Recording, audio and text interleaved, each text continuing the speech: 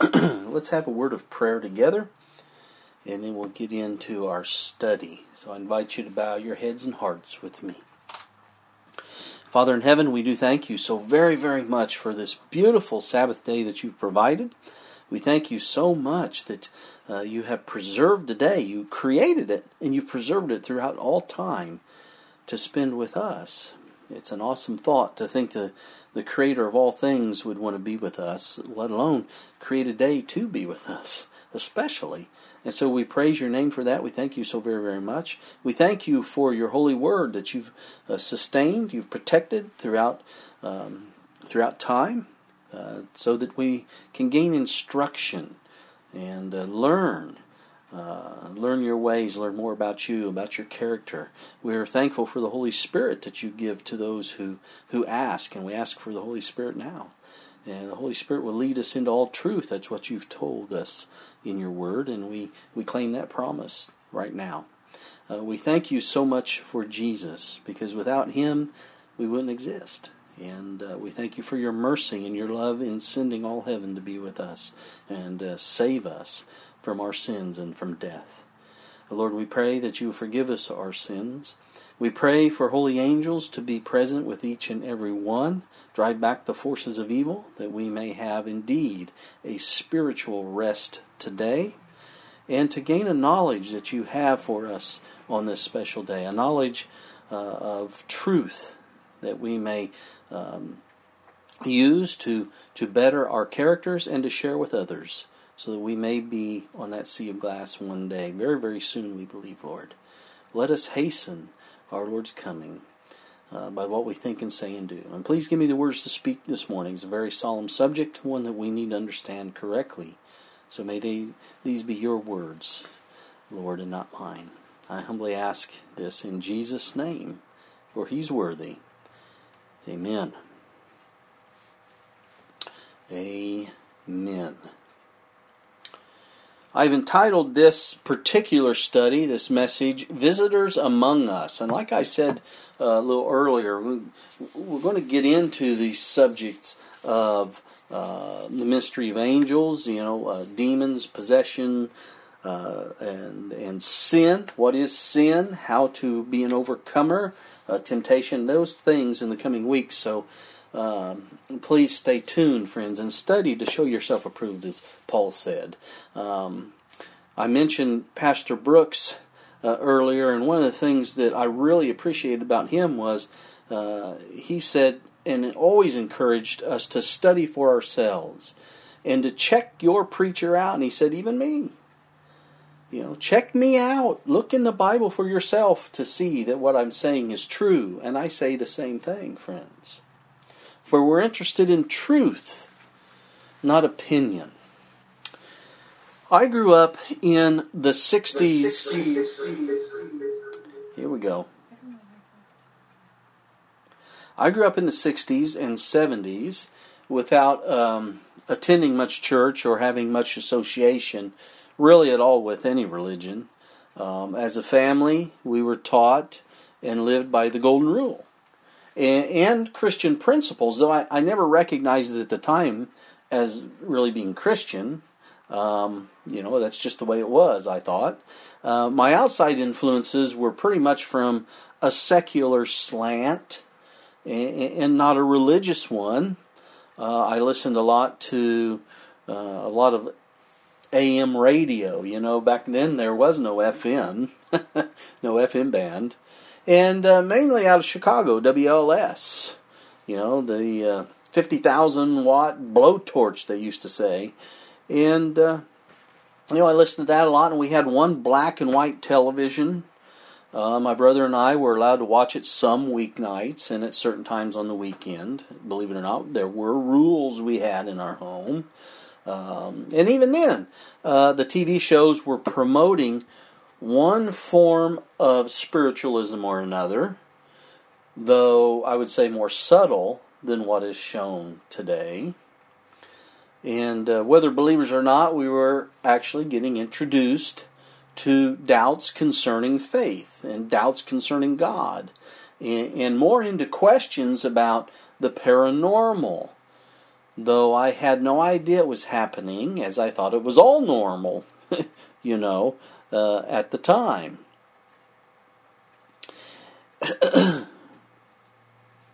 Excuse me. It did raise questions in my mind that later on the Holy Spirit, I believe, used to woo me to search for the truth of why I was here. And that led me ultimately to the Bible for answers. Back then there were shows like, and even before the 60s, I think in the late 50s or sometime in the 50s, there were shows like Alfred Hitchcock Presents, the Twilight Zone, Night Gallery, and these shows brought such doubts about the origins of man into many minds, and they spark unholy imaginations. With each generation, you can see as you look back, each generation of program, there was more and more subtle doubts placed upon belief in God, and more focus upon the paranormal tales, friends of Satan, with programs like Tales from the Dark Side. And one of my favorites back then was called Kolchak, the Night Stalker. And some of you who are older probably remember these shows.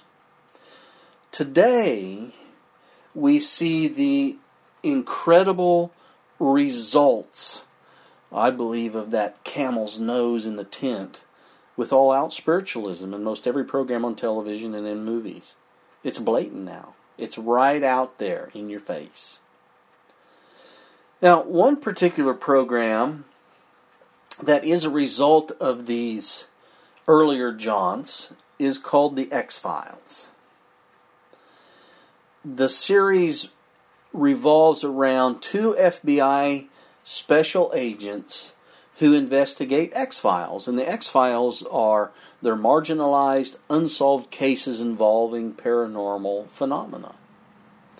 One agent believes in the existence of aliens and the paranormal and a government cover-up of those things, while the other is a medical doctor and a skeptic assigned to make scientific analysis of these discoveries in order to debunk the other agent's work, therefore showing him the scientific truth, you see.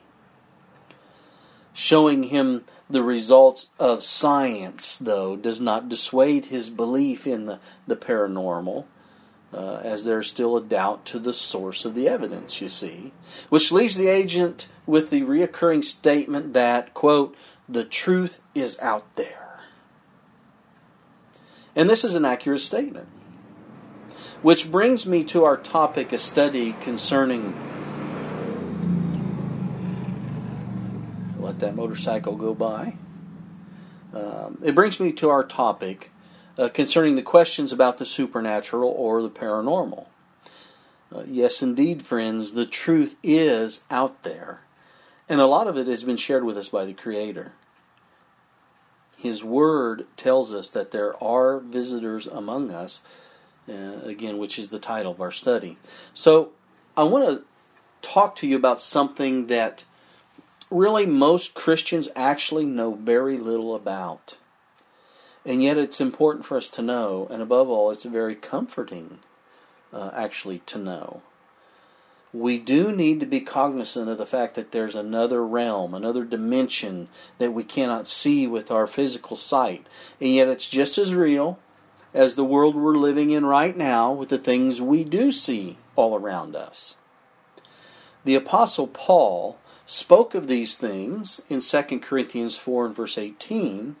You'll notice when he said, while we look not at the things which are seen, but at the things which are not seen. For the things which are seen are temporal, but the things which are not seen are eternal. So, just as things eternal are far more important than things that are temporary, so that which is unseen is far more important than the things that are seen. And because this is true, I'd like to talk to you about the ministry of angels, holy angels in our behalf. Now, the words angel and angels are used about 300 times in the Bible. That's the King James Version. And that doesn't include references to the two classes of angels that you find mentioned as cherubims and seraphims. And so when something, I believe, and you've heard me say this before, when something is mentioned that many times in God's Word, I think it's important enough that we should know something about it. Because it's there for a reason, isn't it? Now, according to the Strong's Concordance, the word angel in Hebrew is malach. It's malach, and it's from an unused root word meaning to dispatch. To dispatch as a deputy. It also means a messenger, but specifically of God. That is an angel. So that's why they interpret it as an angel. But also it can be interpreted, which is very interesting, because remember, dispatch as a deputy, as a messenger, it sometimes is looked at as a prophet or a priest or a teacher, an ambassador, and so that's what Strong's has to say about it with the Hebrew. Now in the Greek, the word for angel is angelos. It's derived from two words that mean to bring tidings.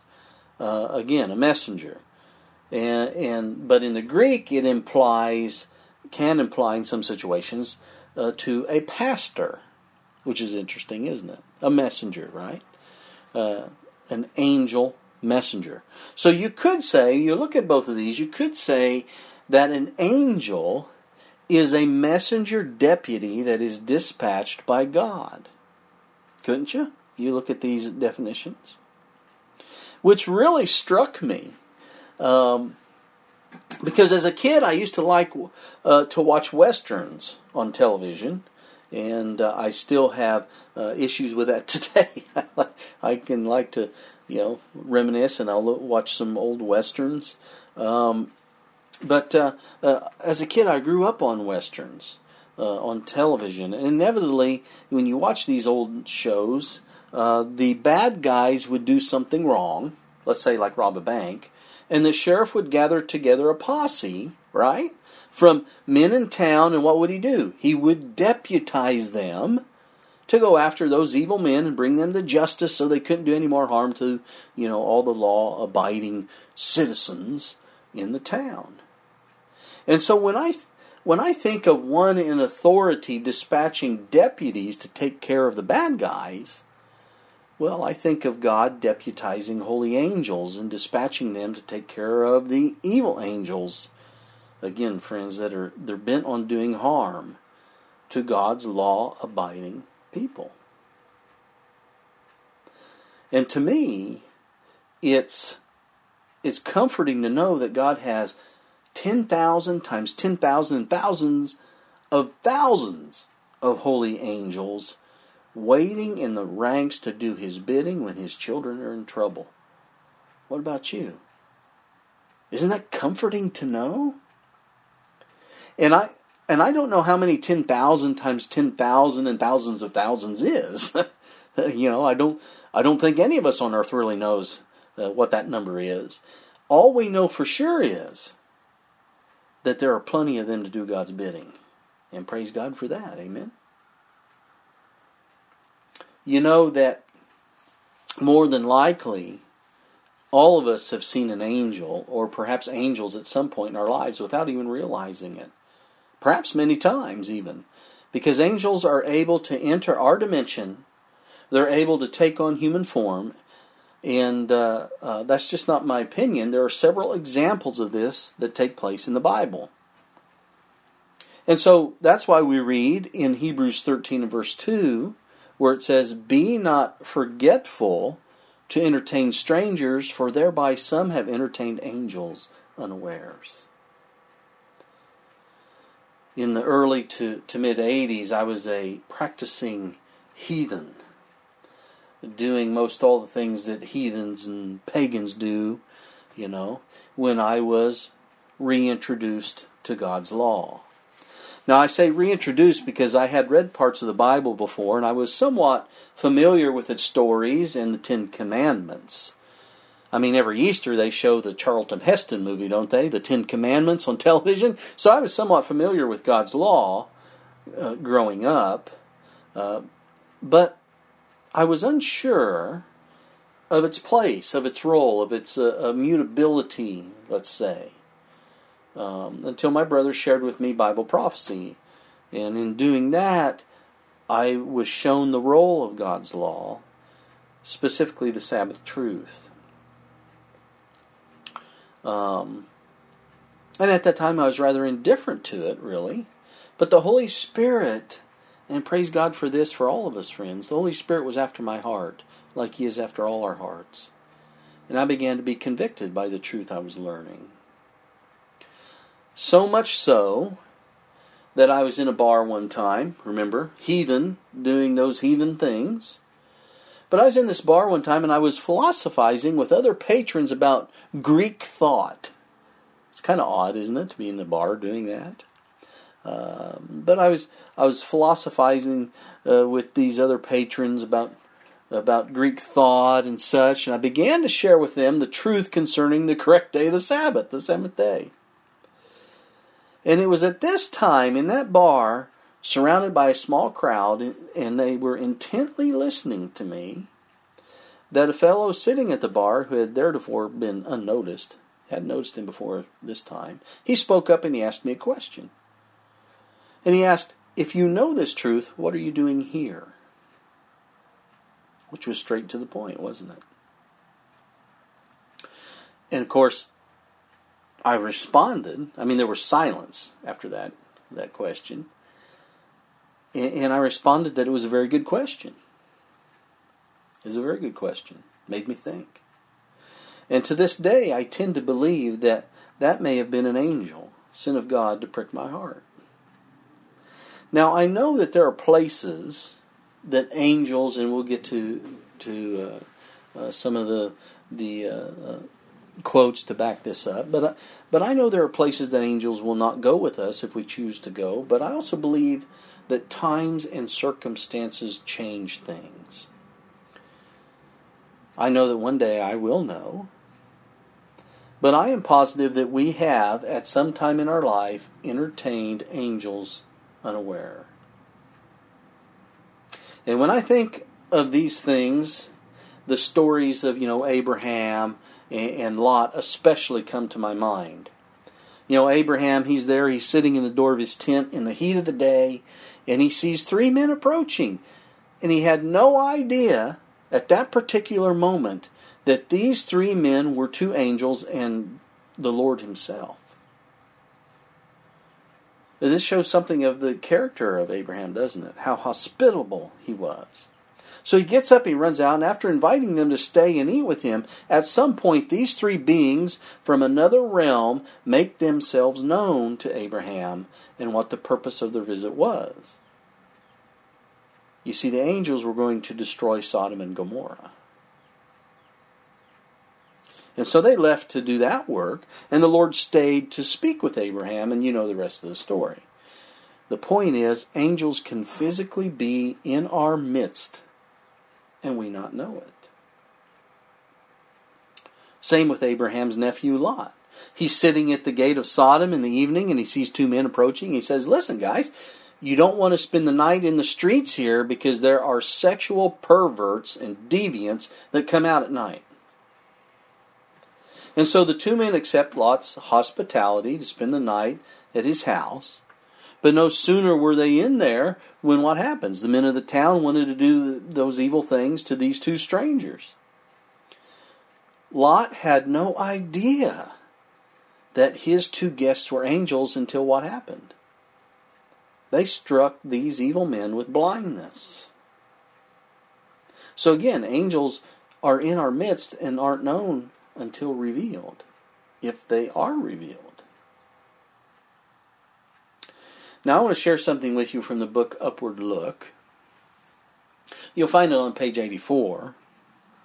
Upward Look. It tells us some important things about these visitors among us. It's a bit longer, it's a bit longer quote than I normally share, but I want to ask you to please bear with me. It gives us great insight here. It says here, how few contemplate the unseen agencies. Men are acting their part either for God or for Satan, the prince of light or the prince of darkness. All heaven is intensely interested. I like that part. She doesn't just say all heaven is interested in human beings. She says all heaven is intensely interested in human beings who seem to be so full of activity and yet have no thought for the unseen. Their thoughts are not on the Word of God and its instruction. If they would appropriate the Word of God. Now, I found that interesting that she would use the word appropriate. And I looked it up because it sounded a little strange to me. Why would you use appropriate? Well, it's appropriate. and I believe she's using it in this sense to mean devote for a special purpose. That's one of the definitions of it. So if they would devote for a special purpose the Word of God, they would be astonished that there are agencies, good and evil, observing every word and deed. Now get this. She says they are in every assembly. Not some assemblies, but what? Every assembly. I had to step back a minute and go, wow. They are in every assembly for business transactions, in councils, and in meetings for the worship of God. You know, and sometimes we wonder why our Congress can't seem to get anything done, you know, and when they do, it's usually the wrong thing. I believe it's because you got evil angels there in control, and these people are completely oblivious to these powers of darkness. And same is true for most churches, sad to say. And she goes on, she says, there are more listeners in these public assemblies than can be seen with the natural sight, and every man has his work to do. Those unseen agencies are co-laborers with God or with Satan, and they work more mightily and more constantly than do men. How much? More mightily and more constantly than do men. Sometimes the heavenly intelligences draw aside the curtain that hides the unseen world, that we may have our minds withdrawn from the hurry and rush, and consider that there are witnesses to all we do and say when we are engaged in business or when we think ourselves alone. You ever thought about that? And so are we ever alone? No. We're never alone. That's what she's saying here. She says the Lord would have our perceptions keen to understand that these mighty ones who visit our world have borne an active part in all the work which we have called our own. These heavenly beings are ministering angels, and they frequently disguise themselves in the form of human beings. As strangers, they converse with those who are engaged in the work of God. In lonely places, they have been the companions of the traveler in peril. In tempest-tossed ships, angels in human form have spoken words of encouragement to allay fear and inspire hope in the hour of danger. And the passengers have thought that it was one of their number to whom they had never before spoken. Many, under different circumstances, have listened to the voices of the inhabitants of other worlds. They have come to act a part in this life. They have spoken in assemblies, and opened before assemblies human histories, and have done works which it was impossible for human agencies to do. Time and again have they been the generals of armies. To which I said, what? When I read that? They've been generals of armies? Now, I don't know what generals, I don't know, what specific, I should say, generals or armies, but that's what it says, isn't it? And so that suggests to me that sometimes they stick around for a while, and they're not just here and gone in a few minutes. Now remember, this is in the context of what they do on earth as men and not in heaven as angels. It's fascinating. Then she says, they have been sent forth to cleanse away pestilence. They have eaten at the humble board of families. Often they have appeared as weary travelers in need of shelter for the night. And I'll leave you with this from this quote. She says, we need to understand better than we do the work of these angel visitants. So if it's something that we need to understand better, I want to understand better. What about you? It's going to be interesting when we get to heaven to find out, all the times when we've been in the company of angels, when we hit the replay button of our lives. You know what I mean? But here's another point we need to be aware of also, and it's this. There are evil angels as well as holy angels who have tried to intervene in our lives and in world affairs to bring us down to their level. And as Christians, we haven't been aware of that most of the time. We just haven't. And worldly people that have not experienced conversion have no idea that they are to a great degree actually controlled by evil angels. Now, we are all influenced by good and evil. And some are possessed by evil in the form of demon angels. And it matters, friends, that we understand this, because it has eternal consequences one way or the other. When someone violates, and I'll get into this in greater detail later, we talk about possession and stuff. When someone violates the Ten Commandments, they are in a great sense being controlled by evil angels without even realizing it. And we should understand that a person can be possessed by the devil and not foam at the mouth like the demoniacs of Gergesa. Okay? They can even appear to be living a holy life. We're told that those who put Jesus to death, those leaders of Israel, were possessed by the devil.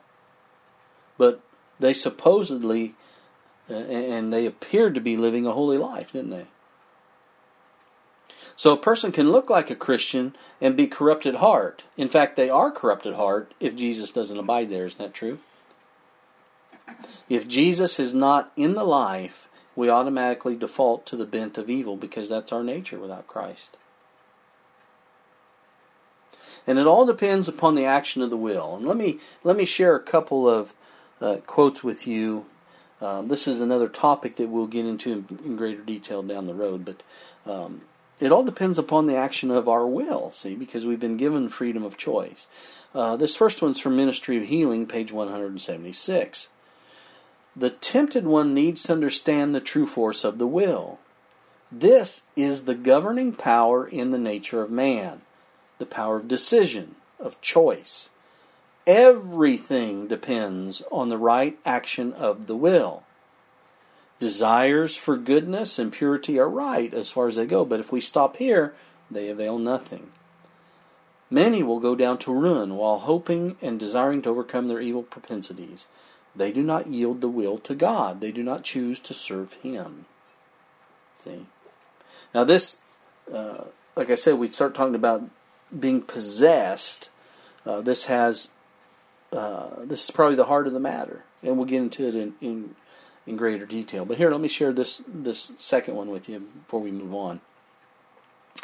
It's from the book Steps to Christ, page 47. And you may be familiar with this statement, but she says, everything depends on the right action of the will.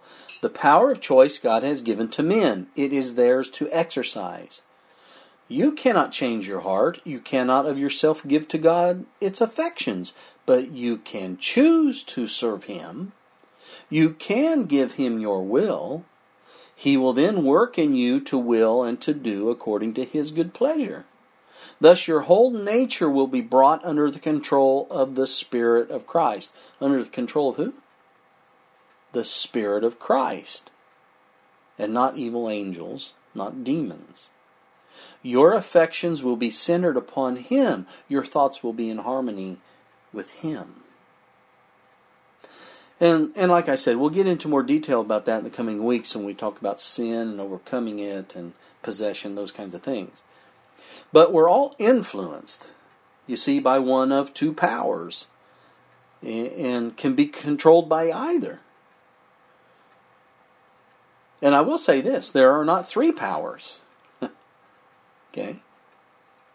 Just like there are only two churches, friends, not 389 denominations. Well, there are those denominations, but ultimately there are only two churches. There are only two powers. It's one or the other. It can't be both at the same time either. Some people think it can be, but it can't, because God does nothing in cooperation with the devil, does he?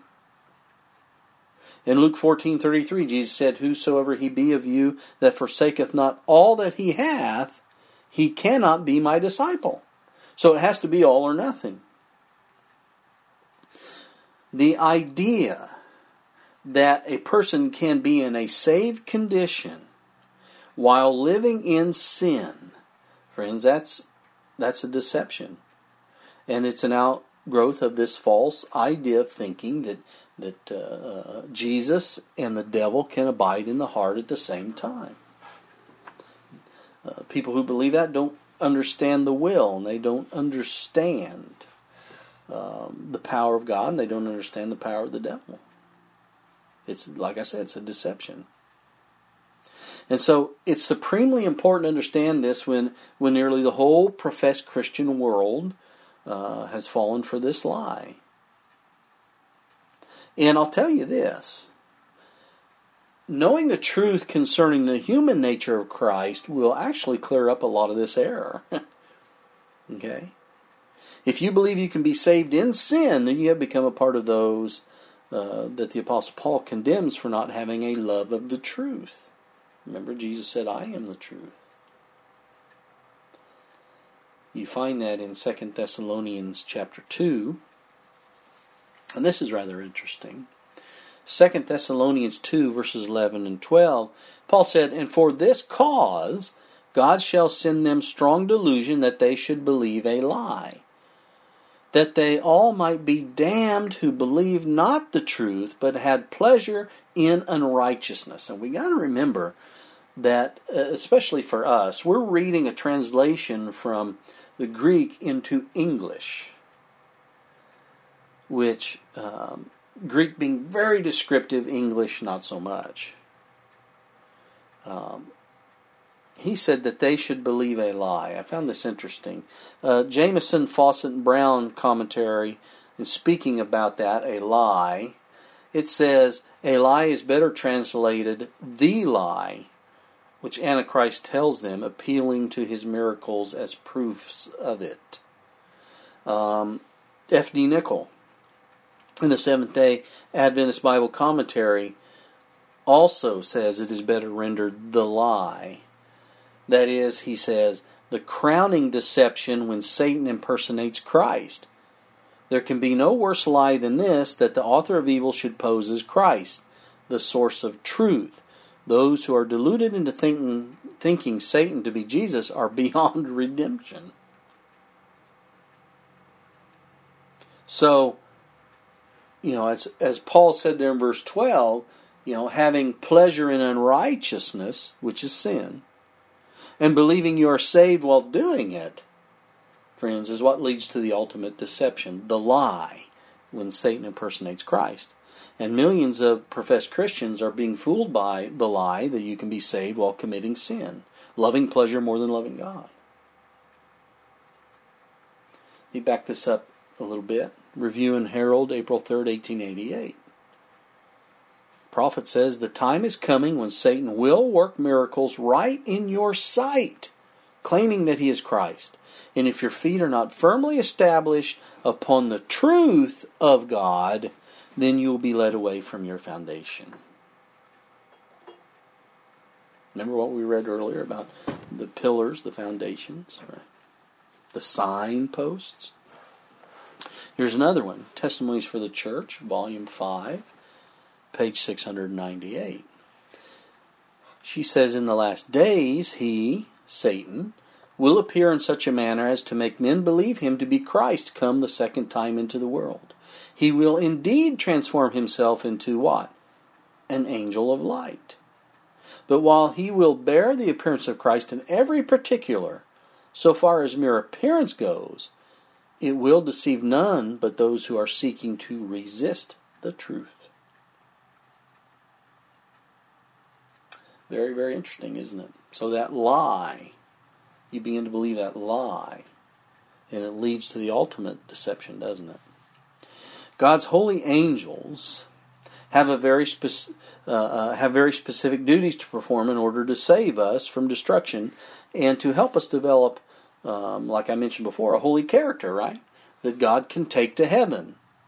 And there are opposite forces trying to prevent that from happening. And friends, by the choices we make every day, we are cooperating with one side or the other.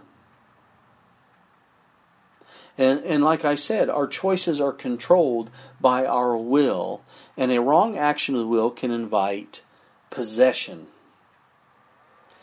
Again, more on that in another study. But something struck me last night. I was listening to Pastor Brooks, and I mean, he put it on the line there. When we sin, basically, and it just broke my heart when I think about me sinning. When we sin, the devil's our buddy. Pastor Brooks went through and shared, these things that we don't think mean much, and when you think about it, when you're doing them, you're making the devil your buddy. He said, that's your buddy. I trembled at the thought that the devil being my buddy.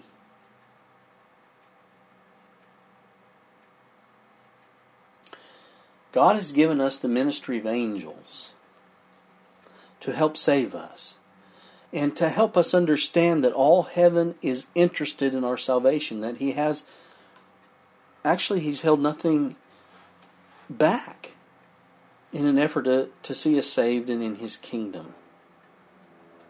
Hebrews 1 verse 14 says, are they not all ministering spirits sent forth to minister for them who shall be heirs of salvation?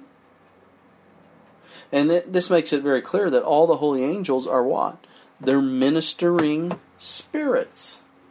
Isn't that what it says there?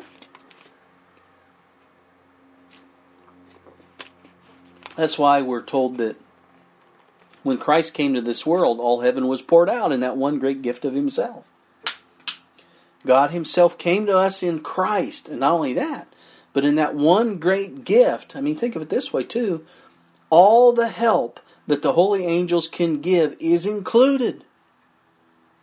And of course the Holy Spirit. But that's a different subject. We can talk about it another time. But I will say this. It's very difficult sometimes to know the difference between the work of the Holy Spirit and the work of holy angels when you really think about it. And the reason for this is because they work so closely together that's difficult to discern the difference at times. And it's also very important, don't get me wrong, it's very important for us to understand that we have a part to play when it comes to how the angels, both good and bad, can help or hinder the progress we need to make in order to walk, that narrow way to the kingdom. For instance, as I mentioned before, if we knowingly go where God has told us not to go, we are limiting the ministry of holy angels in our behalf.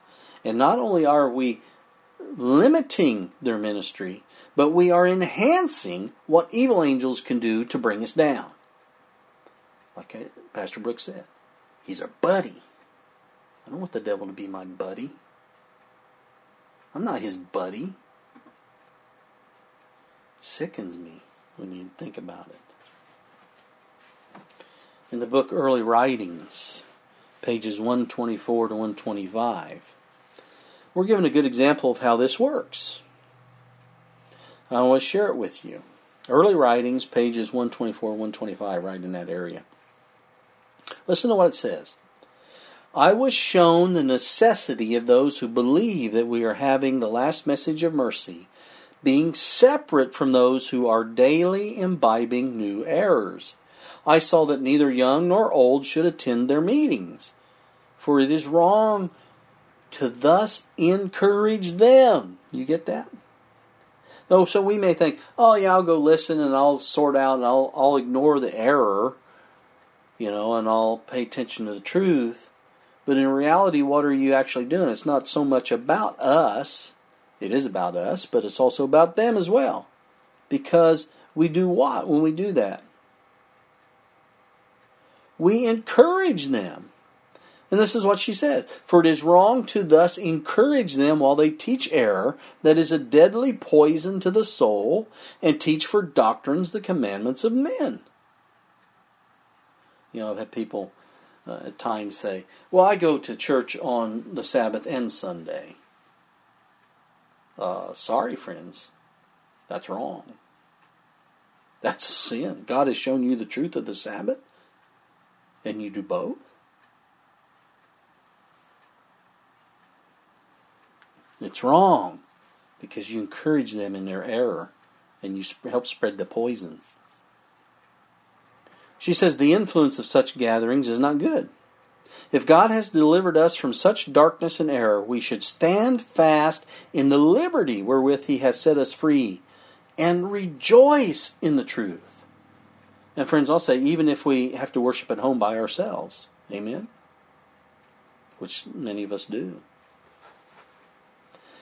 God is displeased with us when we go to listen to error without being obliged to go. For unless He sends us to those meetings where error is forced home to the people by the power of the will, He will not keep us. You've heard me say before, in this great controversy that we're in, there are rules of engagement. And it all comes down to the action of our will. It's really amazing. It's amazing the gift that God gave us when He created us. She says, the angels cease their watchful care over us, and we are left to the buffetings of the enemy. It's not neutral ground then, is it? Remember, Jesus said one side or the other. You have to give up everything if you want to follow me. There is no neutral ground. So, you go to some place where God has not obliged you to go. He will not keep us, she says. The angels cease their watchful care over us. And it just doesn't end there. Then we're left without a guard, aren't we? We're left to the buffetings of the enemy, to be darkened and weakened by him and the power of his evil angels. And the light around us becomes contaminated with the darkness. Interesting visuals there. I saw that we have no time to throw away in listening to fables.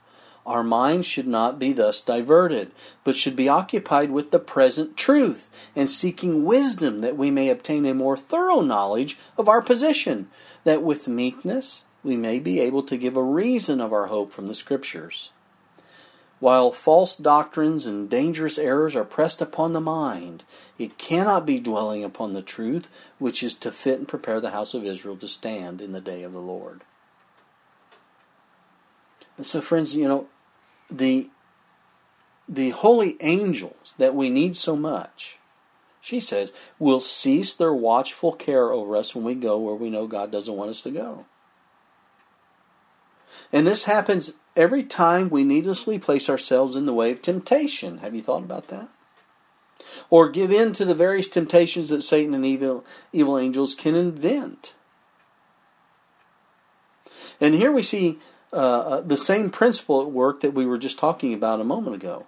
Not only can Jesus and the devil not abide in the same heart at the same time, but the holy angels can't help us when we knowingly decide to follow the suggestion of evil angels.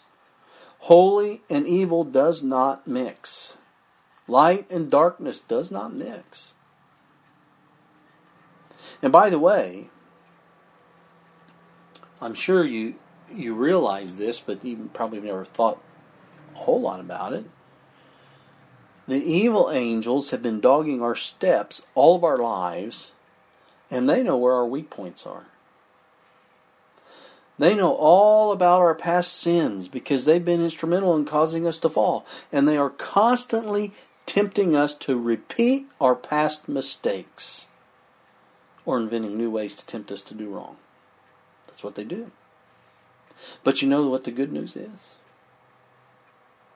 The good news is holy angels also know all about us. And they're there to help us resist the evil and choose the good.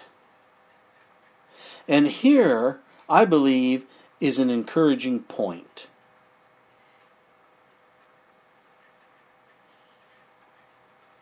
Holy angels are stronger than evil angels.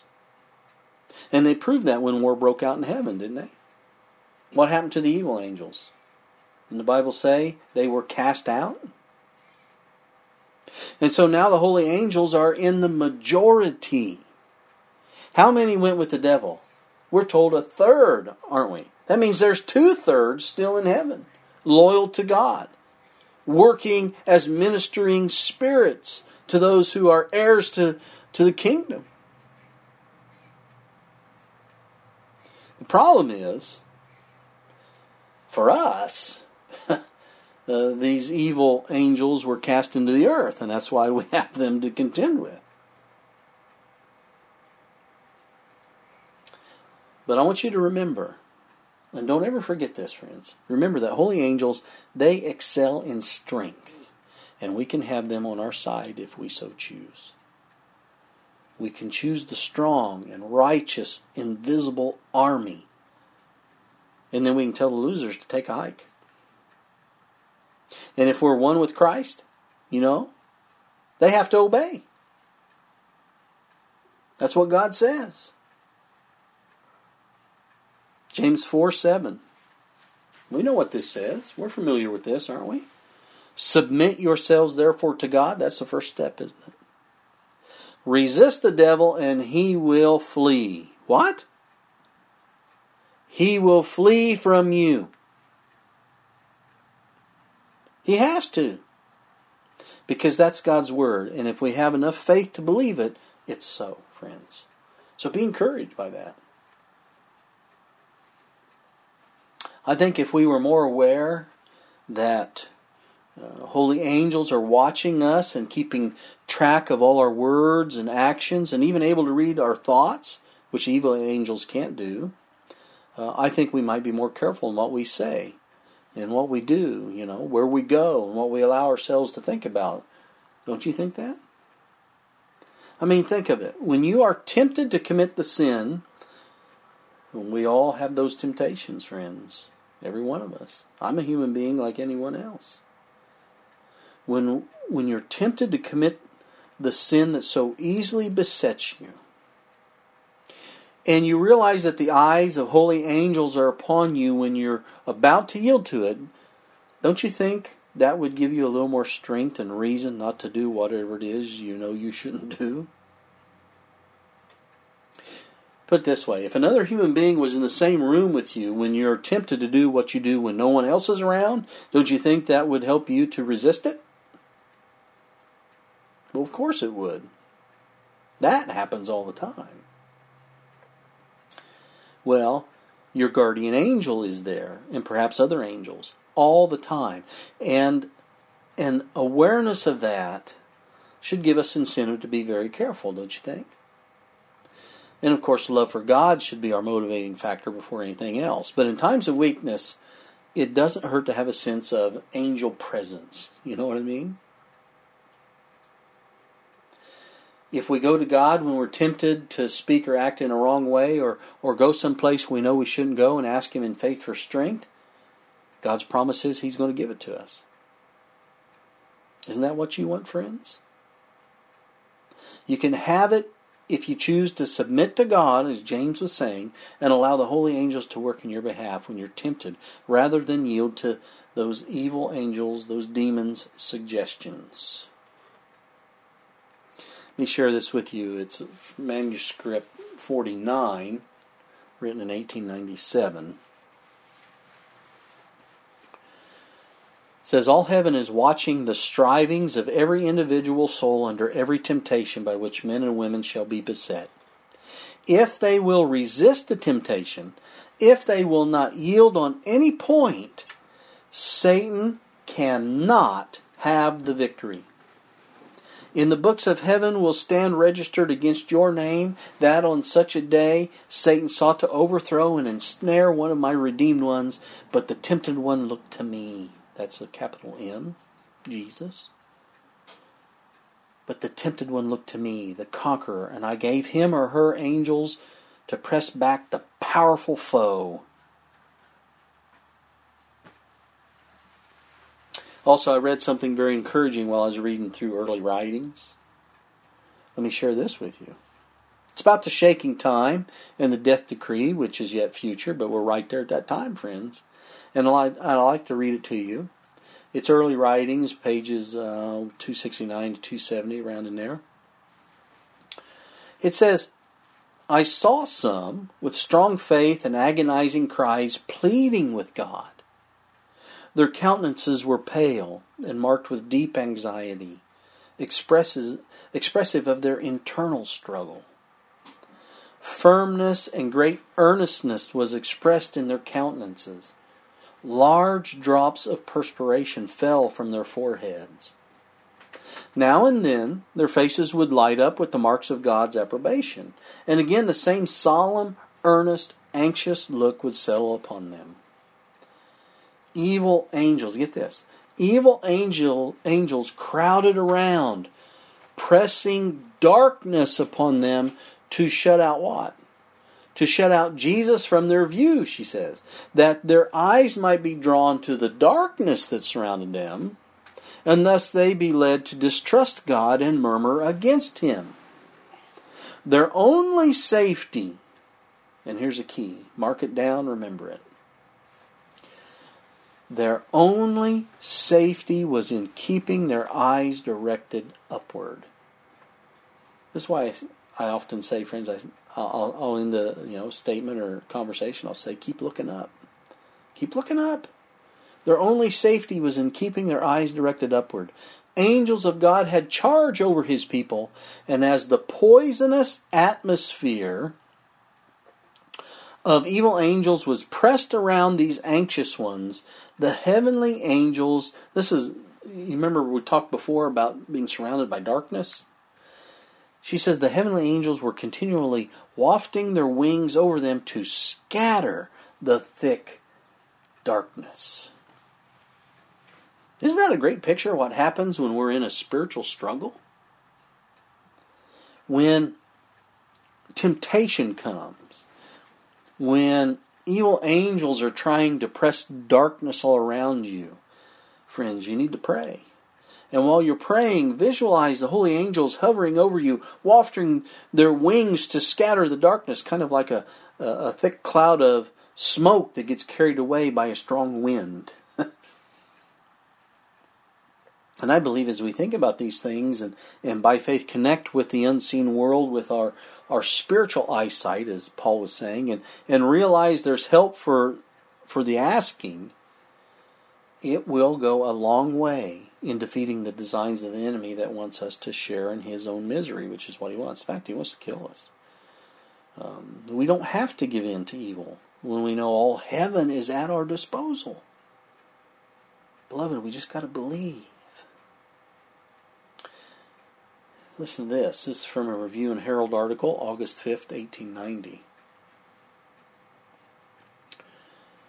Scarcely any of us realize that angels are about us. And these precious angels, who minister to those who shall be heirs of salvation, are saving from us many, many temptations and difficulties. What are they doing? They're saving us from all these temptations. They're keeping some temptations away from us. And some difficulties. Because they're in battle with these evil angels. She says the whole family of heaven is interested in the families here below, and how thankful we should be for this interest manifested for us day and night, even while we're sleeping. And I'm thankful, aren't you? I don't think we realize most of the time that these angels, these precious angels, are there for us 24/7. 24/7, because they don't sleep.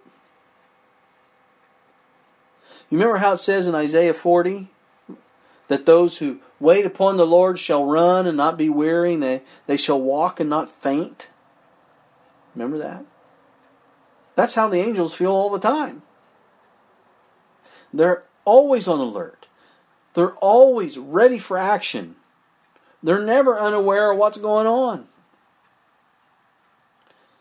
And I'll tell you another thing you may not know. Every Christian who dies and comes up in the first resurrection, did you know this? They will meet their guardian angel first thing, even before they meet Jesus. Our guardian angels are with us everywhere. This is from the book Education, page 305. Every redeemed one will understand the ministry of angels in his own life. We don't right now, because it's that spiritual world that we cannot see. We just see the physical around us. And it's just another dimension. It is physical too. Don't get me wrong. We just can't see that dimension. But one day we will know. She says every redeemed one will understand the ministry of angels in his own life. The angel who was his guardian from his earliest moment. The angel who watched his steps and covered his head in the day of peril. The angel who was with him in the valley of the shadow of death. Who marked his resting place. Think of that. Do you think these are uncaring beings? Who marked his resting place. Who was, this is what she says, who was the first to greet him in the resurrection morning. What will it be to hold converse with him and to learn the history of divine interposition in the individual life? It's incredible. I've read statements where we will recognize our guardian angel. It's incredible. And I praise God for their ministry. I praise God for my guardian angel and for your guardian angel. And not that they're robots, but they have love and compassion. And they do it because they love Jesus, and they do it because they love us, as He does. Oh, friends, we have great things to look forward to. Not only will it be a thrill for us on resurrection morning to see the face of our very own guardian angel. That is, of course, unless we're translated without seeing death when Jesus returns. But I think it'll be a thrill for them as well, don't you think? How could it be otherwise? And there's no reason why we will not also have a special relationship with that angel for all eternity. Think about that. And so, yes, a guardian angel is appointed to every follower of Christ, and these heavenly beings shield us from the power of the evil angels. I mean, even Satan recognized this. We find it in the book of Job. Notice what Satan said to God in Job chapter 1, verses 9 and 10. He said, "Doth Job fear God for naught? Hast not thou made an hedge about him?" What do you think that hedge was made of? Hast thou not made a hedge about him and about his house and about all that he hath on every side? Thou hast blessed the work of his hands, and his substance is increased in the land. And I say, praise the Lord, because He does the same for us. Psalms 37, verse 7. The angel of the Lord encamps round about them that fear God, and He delivers them.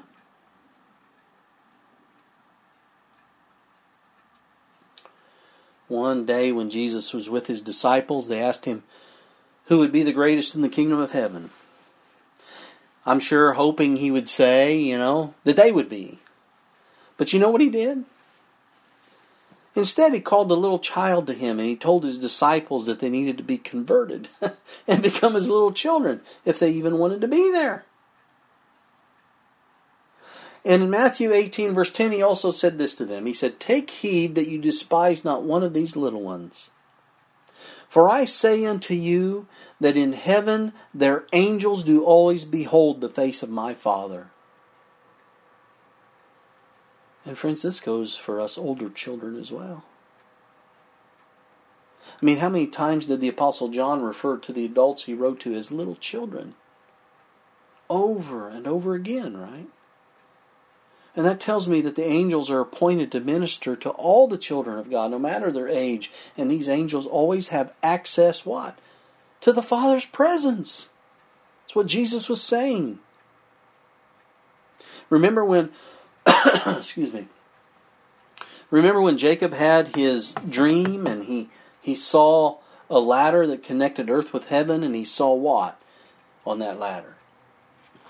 He saw the angels of God, didn't he? Ascending and descending upon it. Well, what do they do that for? What's the significance of going up and down that ladder? Well, we know that the ladder represents Jesus, who has made that connection between heaven and earth by becoming a human being, with a fallen nature like ours and sacrificing his life for us. But what are the angels doing as they pass up and down? Have you ever thought about it? Prayers. Acts of the Apostles, page 153. She says, heaven is brought near to earth by that mystic ladder, the base of which is firmly planted on the earth, while the topmost round reaches the throne of the infinite. So it doesn't just go to heaven, it goes to the throne of God. Angels are constantly ascending and descending. So they're ascending and descending this ladder, she says, of shining brightness, bearing the prayers of the needy and distressed to the Father above, and bringing blessing and hope, courage and help to the children of men. These angels of light create a heavenly atmosphere about the soul, lifting us toward the unseen and the eternal. We cannot behold their forms with our natural sight. Only by spiritual vision can we discern heavenly things. So not only do the angels carry our petitions to the Father's throne, but they do it at a speed faster than lightning. We don't understand how they can do it so fast. But as soon as our prayer is uttered, that prayer reaches the Father's ears instantly. And it's answered. In one way or another? No. Because holy angels can read our minds and thoughts. They're allowed to. Because they minister for us. For our salvation. Well, friends, one day, very, very soon, we're going to know all about how that happens. As Paul said in 1 Corinthians 2, verse 9, truly, eye hath not seen, nor ear heard, neither have entered into the heart of man the things which God hath prepared for them that love him. Psalms 91 was written especially for those who be living in the last days. And I want to end our time together with these most encouraging words. I want to read to you Psalms 91 as I close up here. He that dwelleth in the secret place of the Most High shall abide under the shadow of the Almighty. And friends, the Bible makes it clear that God Himself is our hiding place. And we access Him through what? Through prayer, don't we? Especially in our prayer closet. So he that dwelleth in the secret place of the Most High shall abide under the shadow of the Almighty. I will say the Lord, He is my refuge and my fortress. My God, in Him will I trust. Surely He shall deliver thee from the snare of the fowler and from the noisome pestilence. He shall cover thee with His feathers. Wings. Birds' wings have feathers, don't they? Angels have wings, don't they? He shall cover thee with His feathers, and under His wings shalt thou trust. His truth shall be thy shield and buckler. Thou shalt not be afraid for the terror by night, nor for the arrow that flieth by day, nor for the pestilence that walketh in darkness, nor for the destruction that wasteth at noonday. 1,000 shall fall at thy side, and 10,000 at thy right hand, but it shall not come nigh thee. Only with thine eyes shalt thou behold and see the reward of the wicked. Because thou hast made the Lord, which is my refuge, even the Most High, thy habitation. There shall no evil befall thee, neither shall any plague come nigh thy dwelling. For he shall give his angels charge over thee, to keep thee in all thy ways.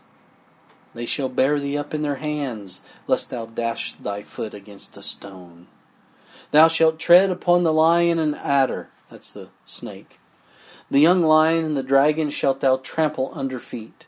Because he hath set his love upon me, therefore will I deliver him. I will set him on high, because he hath known my name.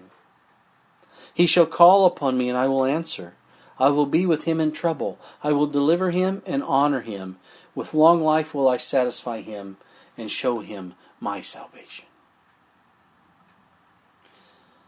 Beloved, in these verses is a most wonderful description of the coming of the Lord to bring the wickedness of the wicked to an end, and to give to those who have chosen Jesus as their Redeemer the assurance of his love and protecting care. And we ought to be thankful for promises like this, because one day soon, friends, we're going to see it all come to pass. So when you're tempted to think you're all alone in the world and that you're outnumbered by the enemy, think of the time when Elijah prayed to the Lord to open the eyes of his frightened servant. In 2 Kings 6, verses 16 and 17. This is where you find it. And he answered, Fear not, for they that be with us are more than they that be with them. You see, they happened to be surrounded at the time. And his servant was scared. And Elisha prayed and said, Lord, I pray thee, open his eyes that he may see. And the Lord opened the eyes of the young man, and he saw, and behold, the mountain was full of horses and chariots of fire round about Elisha. Friends, we need to realize that as children of God, we are actually in the majority, even when it looks like we're not. And believe me, more and more it's beginning to look like we are not, doesn't it? And the thing is, it's only going to get worse, and we know that. But if we will try to view things which are with our spiritual eyesight and pray for a glimpse of that other dimension that we can't see, we will be much more encouraged to keep pressing on the upward way no matter what happens. You've heard me, I think, say this before. It may appear that we're alone, but we are never alone. Because when you're with Jesus, you have all heaven on your side. If we prize the things that are eternal more than the temporal, and the things that are not seen more than the things that are seen, we will be able to hold on without letting go of the Lord's arm. There is indeed a supernatural, paranormal force that exists. The truth is indeed out there, friends. And I hope you'll take away from this study the truth that there are heavenly agencies that surround you to protect and guide you safely on your way to those heavenly mansions that Jesus has gone to prepare for each one of us. I know that I'm looking forward to seeing my guardian angel on that great day of God. And I hope you are looking forward to that day when you will meet your guardian angel too. Let's pray. Father in heaven, we come before you as sinners in need of saving. We often walk around each day indifferent to a lot of the things around us. And we pray that you forgive us for this. We should never be indifferent to the ministry of the angels and for your love towards us. And we humbly ask that our eyes may be opened. Open to the truth that's in your word. Open to the truth of this battle we're in. And the truth that tells us we need to be changed. Our character needs to be in line with yours. And so we humbly ask for that Spirit, that Holy Spirit, to be given to each one of us to cleanse us and to help us in our walk. We Thank you for the ministry of angels. We pray that you will send angels that excel in strength to be with each one of us, to fight the forces of evil that surround us. For each one of your children are under attack constantly, and we need your help. We thank you so much for the Sabbath day, that we can come together and rest from the weary battles that we have each week. We pray that you will bless us as you've promised. And again, Lord, not because we're worthy in any way, not even close, but our Savior Jesus is. And we ask these favors in His blessed name because He's worthy. Amen.